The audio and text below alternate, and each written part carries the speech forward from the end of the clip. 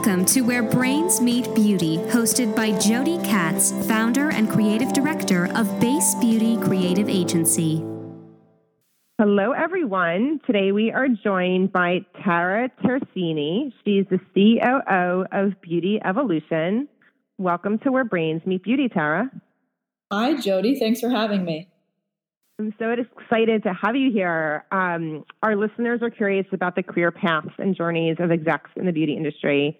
And our listeners want the real, authentic, honest story. They're craving real and not fake that they can get in other places. And you certainly have such an interesting story to tell. Yeah, I mean, it's funny, I don't even think of myself as a beauty exec, but I guess I am. I guess I've turned into one over the past few years. Well, that's what happens, right? These things are an evolution, which is also the name of your company. Can you tell us what it means to be COO of Beauty Evolution? Yeah, for me, it means a little bit of everything. You know, COO is one of those titles that's hotly talked about right now in the moment. And I was just reading a Harvard Business Review article on the title because apparently they've narrowed it down to 7 different quote unquote types of COOs.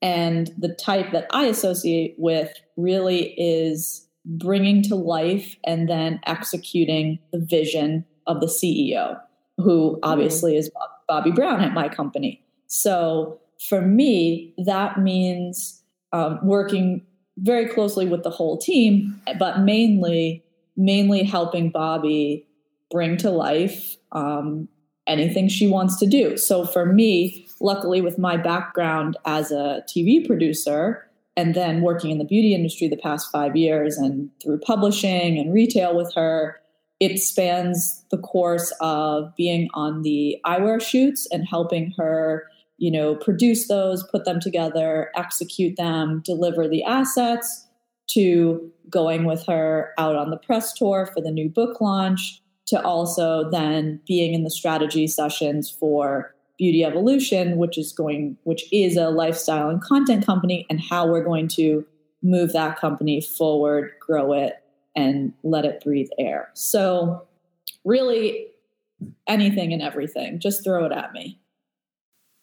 So can you give us a little background on Bobbi? Because all of our listeners might not really understand Bobbi Brown, the woman, versus Bobbi Brown, the brand. Right now, can you just give us a little background there? Of course, yeah. I'm very lucky to be familiar with Bobbi Brown, the person, who I met just about 5 years ago after I moved back to New York from LA at the bottom of Bloomie's 59th Street, where she was in the middle of doing a personal appearance and was the only time she could squeeze in to interview me to potentially work for her as her executive assistant. And ever since those 5 years, I started with Bobbi when she was with Bobbi Brown Cosmetics, the company she founded and grew for the past 25 years into I think they were almost $1 billion brand when she left in October of 2016. And we had always been working together outside of the company at Yahoo Beauty, on her eyewear license, on her publishing deals. So I've always worked with Bobbi first and foremost as the person and not the cosmetics mogul, which is not really a role many people have had other than me. And it's kind of the best, I think. It's so interesting because, there's a lot of young people, right? People, I guess our Gen Z listeners might not even have known there was a woman, right? Because they're just hearing brand names all the time, right? And now that she's not part of the company, they might not have even have known the history. But your LinkedIn says everything Bobbi, and it really does like it is everything Bobbi. Yes, everything Bobbi. And just to say, I didn't know that Bobbi Brown was a real woman until I was having lunch with her neighbor in Montclair, who was my colleague at CBS, who said, "Oh, Bobbi Brown's looking for someone. You should meet her." And I was like, "What? Bobbi Brown's a person? I've been buying that lip gloss since I was 14. I was like mind blown. But Yeah, and a lot of people don't know that she's now not with the brand because she so successfully is and was the DNA of that brand that, we meet people all the time and they're like, oh, we love your foundation. She's like, yeah, I made it, but I'm not there anymore. And they're shocked. Yeah, it's when we're so in the business, right? We watch the movers and the shakers move on and do things, and we're so tuned into where people are and what they're doing. But the world outside of beauty, they don't pay any attention to this. They absorb the marketing messages, right? But don't think much more about it. It's really fascinating to see how different people understand the business in the way that we see it as insiders. It's many people probably thought Bobbi, if there was a person, that it wasn't even a woman, right? Like, yes. Well, sometimes drivers are really upset. It's always funny if Bobbi and I are out, on doing an event and a driver shows up, usually a male driver to give us a ride, and we walk to the car and they're like, "Oh man, we thought it was the other Bobbi Brown." Oh. And sorry to disappoint. No. Oh, that's really funny. Well, you just mentioned something really interesting to me, which is that you were having lunch with a friend who mentioned that there was this job opportunity. And it made me just think of the power of connections. Can you just give us a little insight as to what it was like to have someone connect the dots for you for this job opportunity 5 years ago? Definitely. It's a great story, I think, for young people to hear, just because I had to go a little bit outside of my comfort zone. Like I said, I had just moved back to New York from LA. I was very happily working in the entertainment business. And I figured when I got to New York, I would just continue looking for a job in the same industry. I had no desire to go outside of TV, film. And even when my friend Alexandra, who's also Bobbi's friend, said, "You should meet Bobbi Brown," I ran into her last night at her book party, and she's looking for not really an executive assistant, more of a chief of staff. You should just meet her. She's amazing. And I poo-pooed it. I was like, no, I'm not into beauty. I don't really like makeup. What could I possibly do for her? And I had a lot of women come and say, Alexandra being the first one, saying, please just trust me and go meet her. And my mom said the same thing. And a couple other former bosses, they were like, Bobbi Brown's amazing. She's a pioneer and such a icon. What are you, crazy? And I was like, oh, okay. So thank God for asking other people's advice and getting good advice, because I went to meet Bobbi that day and we connected from the very moment we met. And in that room, in that moment where she was sitting on a chair like Buddha, just being this, omnipotent feet woman sitting in the basement of Bloomingdale's, she was like, take the job. I swear to you, you will make this job whatever you want it to be. If you're entrepreneurial, you'll figure out a way to, be managing my schedule, but also working on projects you're passionate about. She was like, I promise I will let you do it if you can figure it out. And I got to be honest, she was so true to her word. Within about 6 months of working for her, I had figured out how to manage her day to day and all the different departments, and then also get involved on the photo and video shoots and work on all the creative stuff. That was really what I was interested in.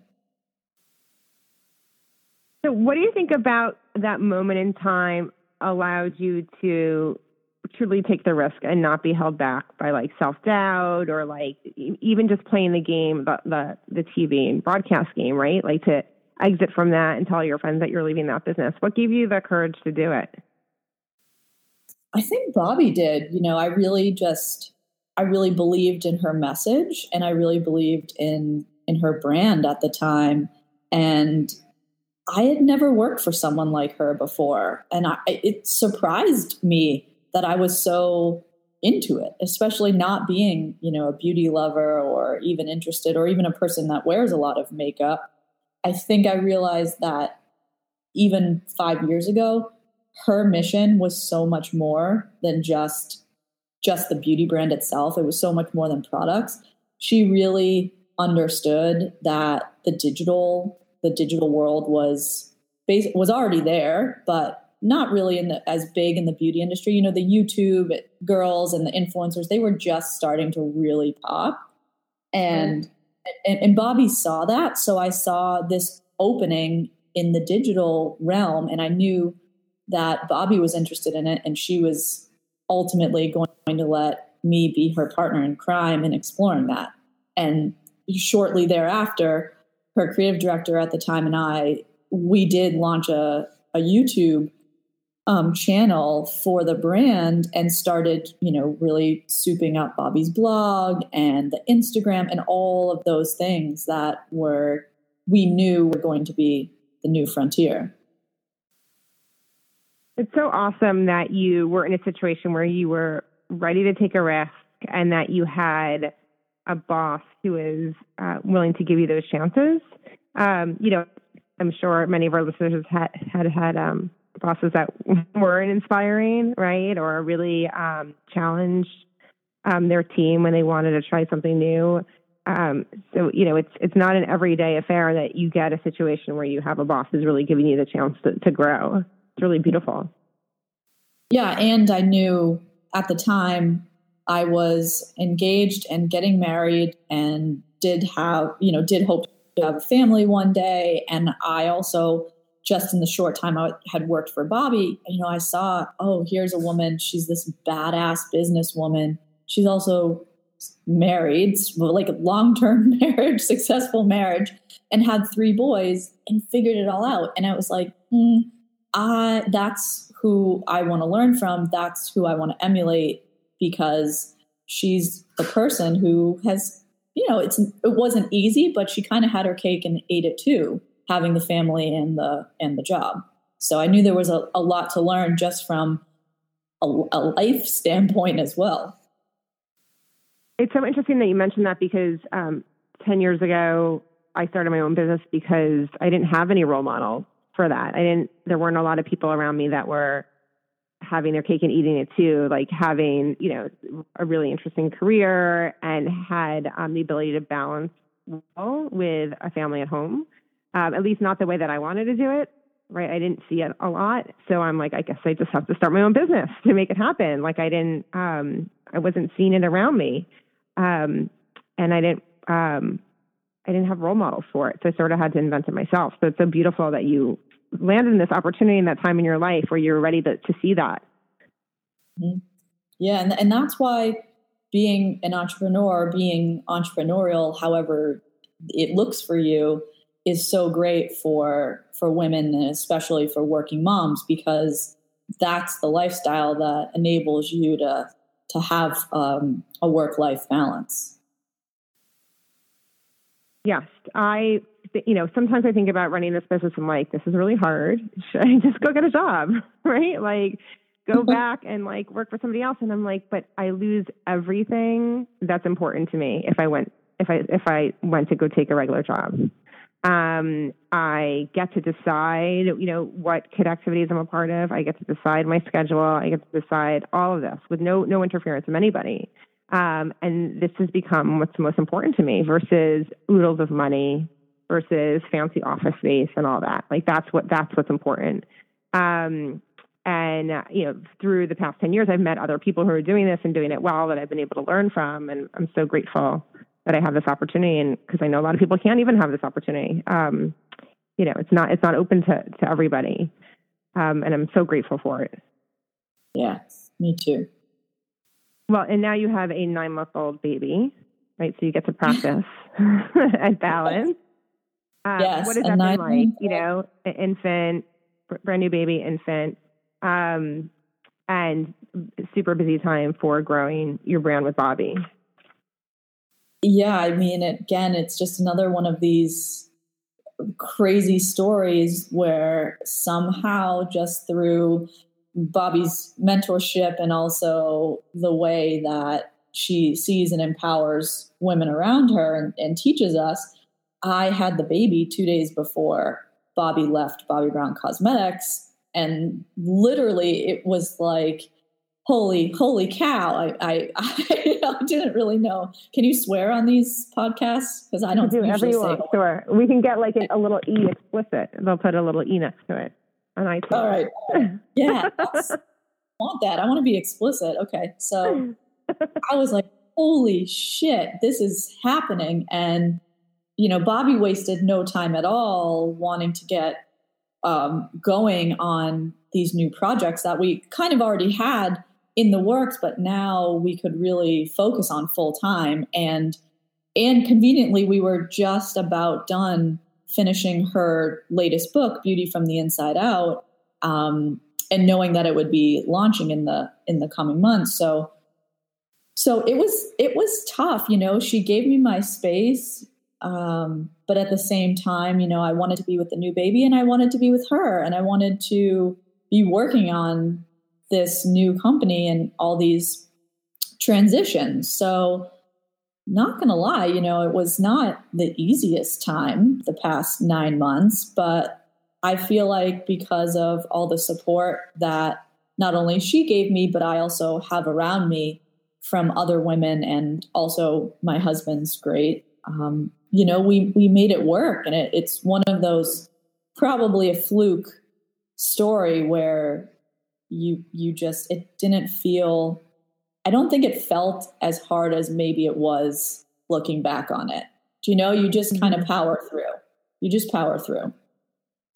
I had a similar situation when I had my second child. The day after I got home from the hospital with her, Clinique called, and it was like major work. And I took it, and I didn't feel like I wasn't going to not take it. And I don't do anything alone. I have a team. So it's not like, I have to toil by myself for projects, but, obviously it demanded some of my time, but it never for a second was I thinking, I'm not taking it. Like, we're doing this.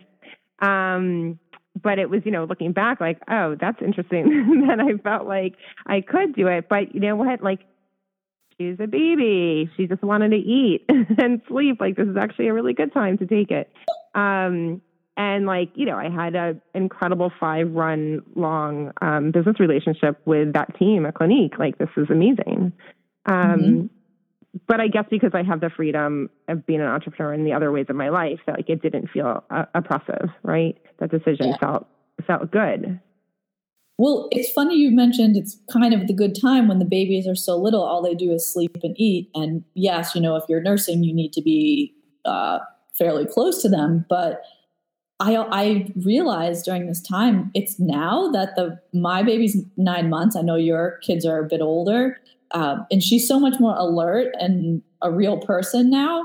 It's the days now that I miss hanging out with her. Back when she was just hanging out, sleeping all day, there wasn't a lot to do. So I always think, like, how cool would it be to have maternity leave now?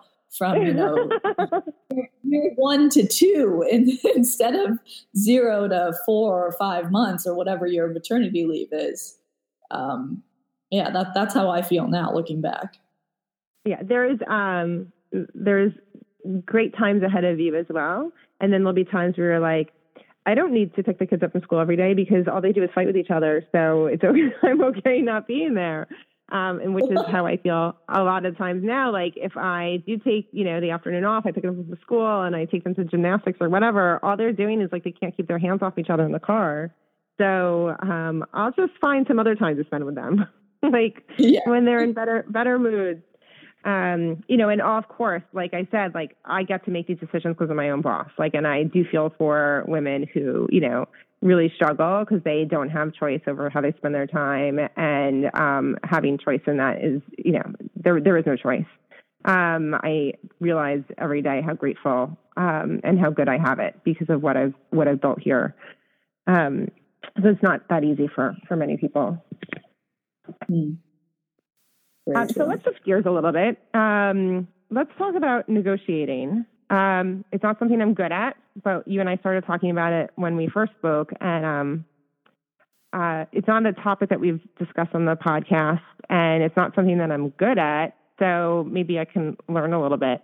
And I brought it up because I have a friend who reached out to me recently because she wanted to negotiate with her employer a better compensation, something that she thought was more in line of what she's worth and what she can deliver to the company. And she's asking for my advice. And I'm like, I've never been great at this. And by the way, I'm business development for my company and I have to do it every day and I'm not that great at it. What's your approach to negotiating when it comes to money and worth? Well, I feel you. I definitely still think I learn every time through a negotiation. Every time a negotiation comes up, whether it's literally at the deli or to do the next publishing deal or something like that. Everything for me goes based on gut, just because I feel like a big part of negotiation is feeling out the situation that you're in and knowing and being able to read how hard or not hard to push at any given time. You have to know your worth. And for me personally, it's the most hard to negotiate for myself. I don't know why. We talked about it a little bit. I'm such a better negotiator on behalf of someone else or in talking to my younger cousins who are negotiating their first job, or if my husband's going for something, and I feel like I'm this crazy good bulldog. And then when it comes to myself, I'm just like, oh, well, I don't know. So much doubt and uncertainty. And that's something that I've been trying to work on. Luckily I don't have to negotiate for myself too often because Bobby and I have been working together for 5 years, but it does sometimes, trickle into the business conversations I have as well. And I just need to remember that, a man would never think twice about asking for what they want or what they think their client or their business or themselves are worth. And you just have to go for it. But with that said, my special take on it being like, yes, you have to go for it, but you also have to read the room. You have to know who you're negotiating with. You have to be uber informed and do your research and get competitive information. And the more you know about the negotiation you're going into it, which I feel like is negotiating 101, that most people probably know, the better you sound when you're speaking to things. So that's kind of my take on it. Right. So I'm trying to think of like distilling this down into like a more simple interaction, right? Not my livelihood and my boss kind of situation, but like, I don't know, going to a retail store and buying something, right? Like I don't feel like a lot of anxiety around like how much does that bed cost, right? Or, how much does X, Y, or Z cost? It's just this, there's a cost of goods, and then do I want to buy it? I go to buy cheese, there's a price on it, and I don't really think about is that cheese priced right? Should it be lower? Should it be higher? It's just the cost of American cheese, right? And I know I'm simplifying it a little bit, but I wish it was more simple for me. I wish it was like, in our agency, we have costs, right? Like we have team members, we assign hourly rates for each team member. We've created those hourly rates based on, overhead costs and markup and blah, blah, blah. So it shouldn't feel so hard, but it does. And I think a lot of it's driven by self-doubt and, like this kind of people-pleasing tendency that I'm still trying to unravel in my life. But I wish it just felt like more at ease, like buying cheese in the supermarket.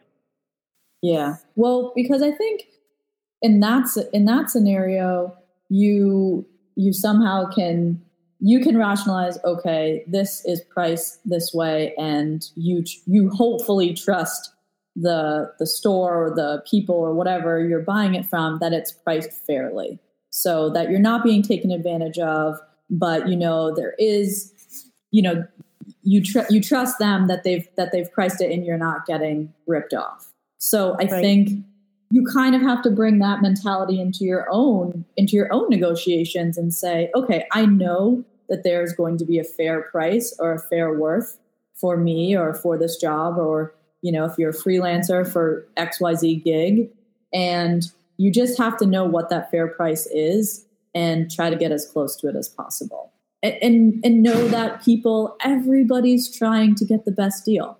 You're trying to get the best deal for yourself, and the employer is trying to get the best deal for them. So, if you walk in, sometimes I think I'm a little too, expecting other people to be as honest or as fair as I am.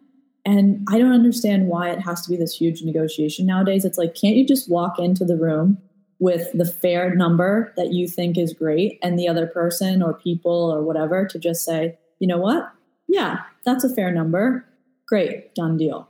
It should be that easy, but it's never that easy anymore because people are trying to push the limits, I feel like, on both sides.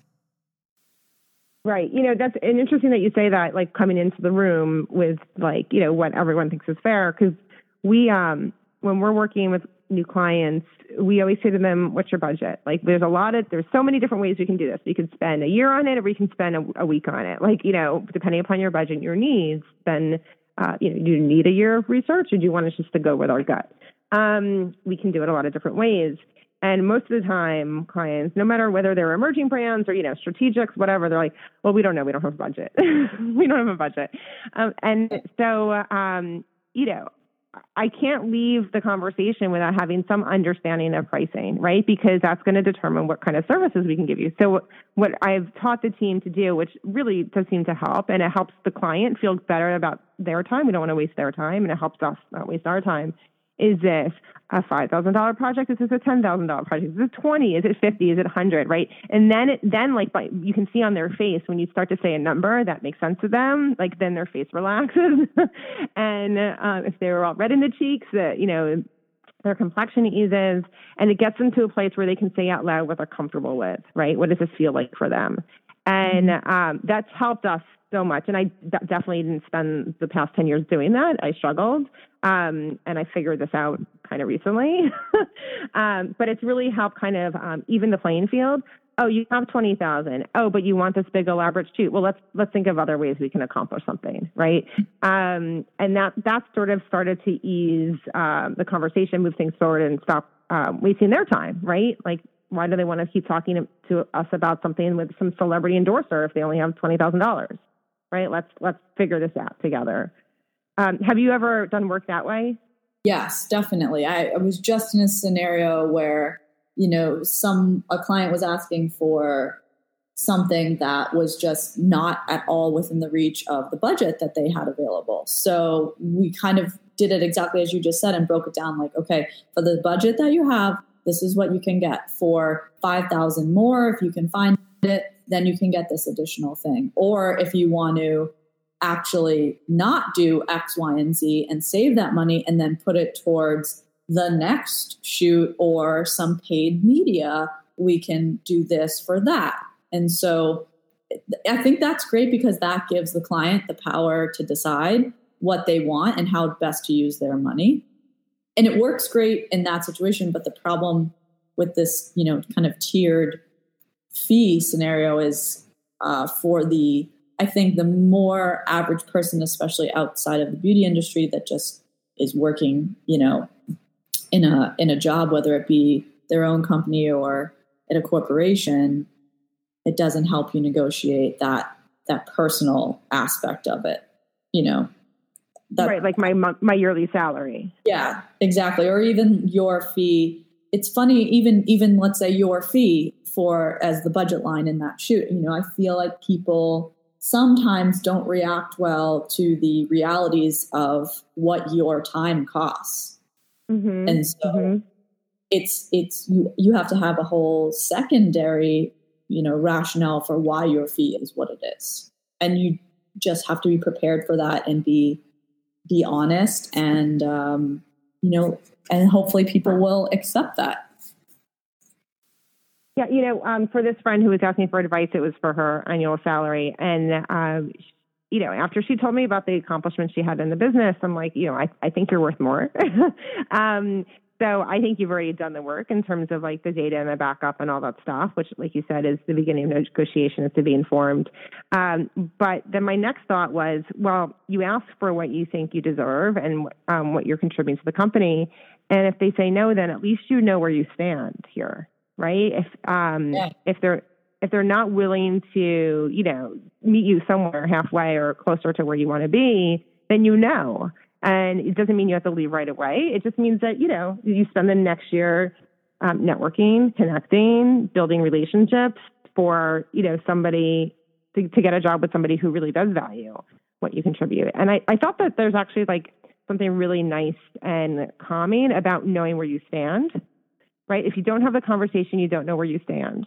But if you have the conversation, even if you don't get that money, you have a sense of where you stand, which means that long term you're going to be more successful because you're going to seek out what you need. And it felt really, it kind of calmed me, like when thinking about it, like how nice to know where you stand, right? Because that's half the battle.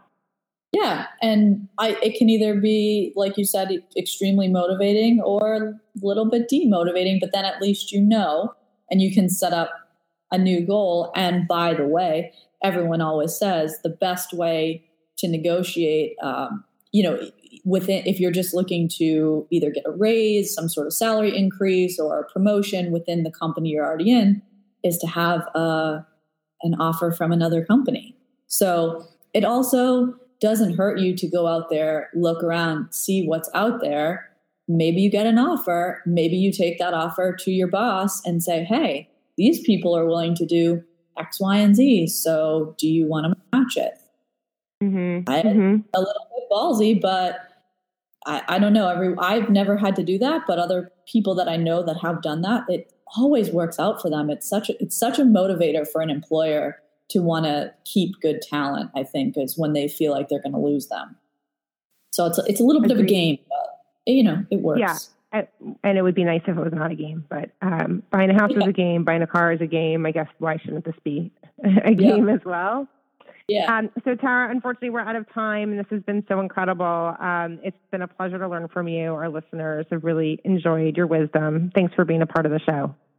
Thank you, Jody. Thanks so much for having me. And if you guys want to check out my Insta or see more of Bobby and what we have going on, check her out at Just Bobby Brown. And I'm at Tara Tersini. Thanks, Jody. Cool. Thank you, Tara.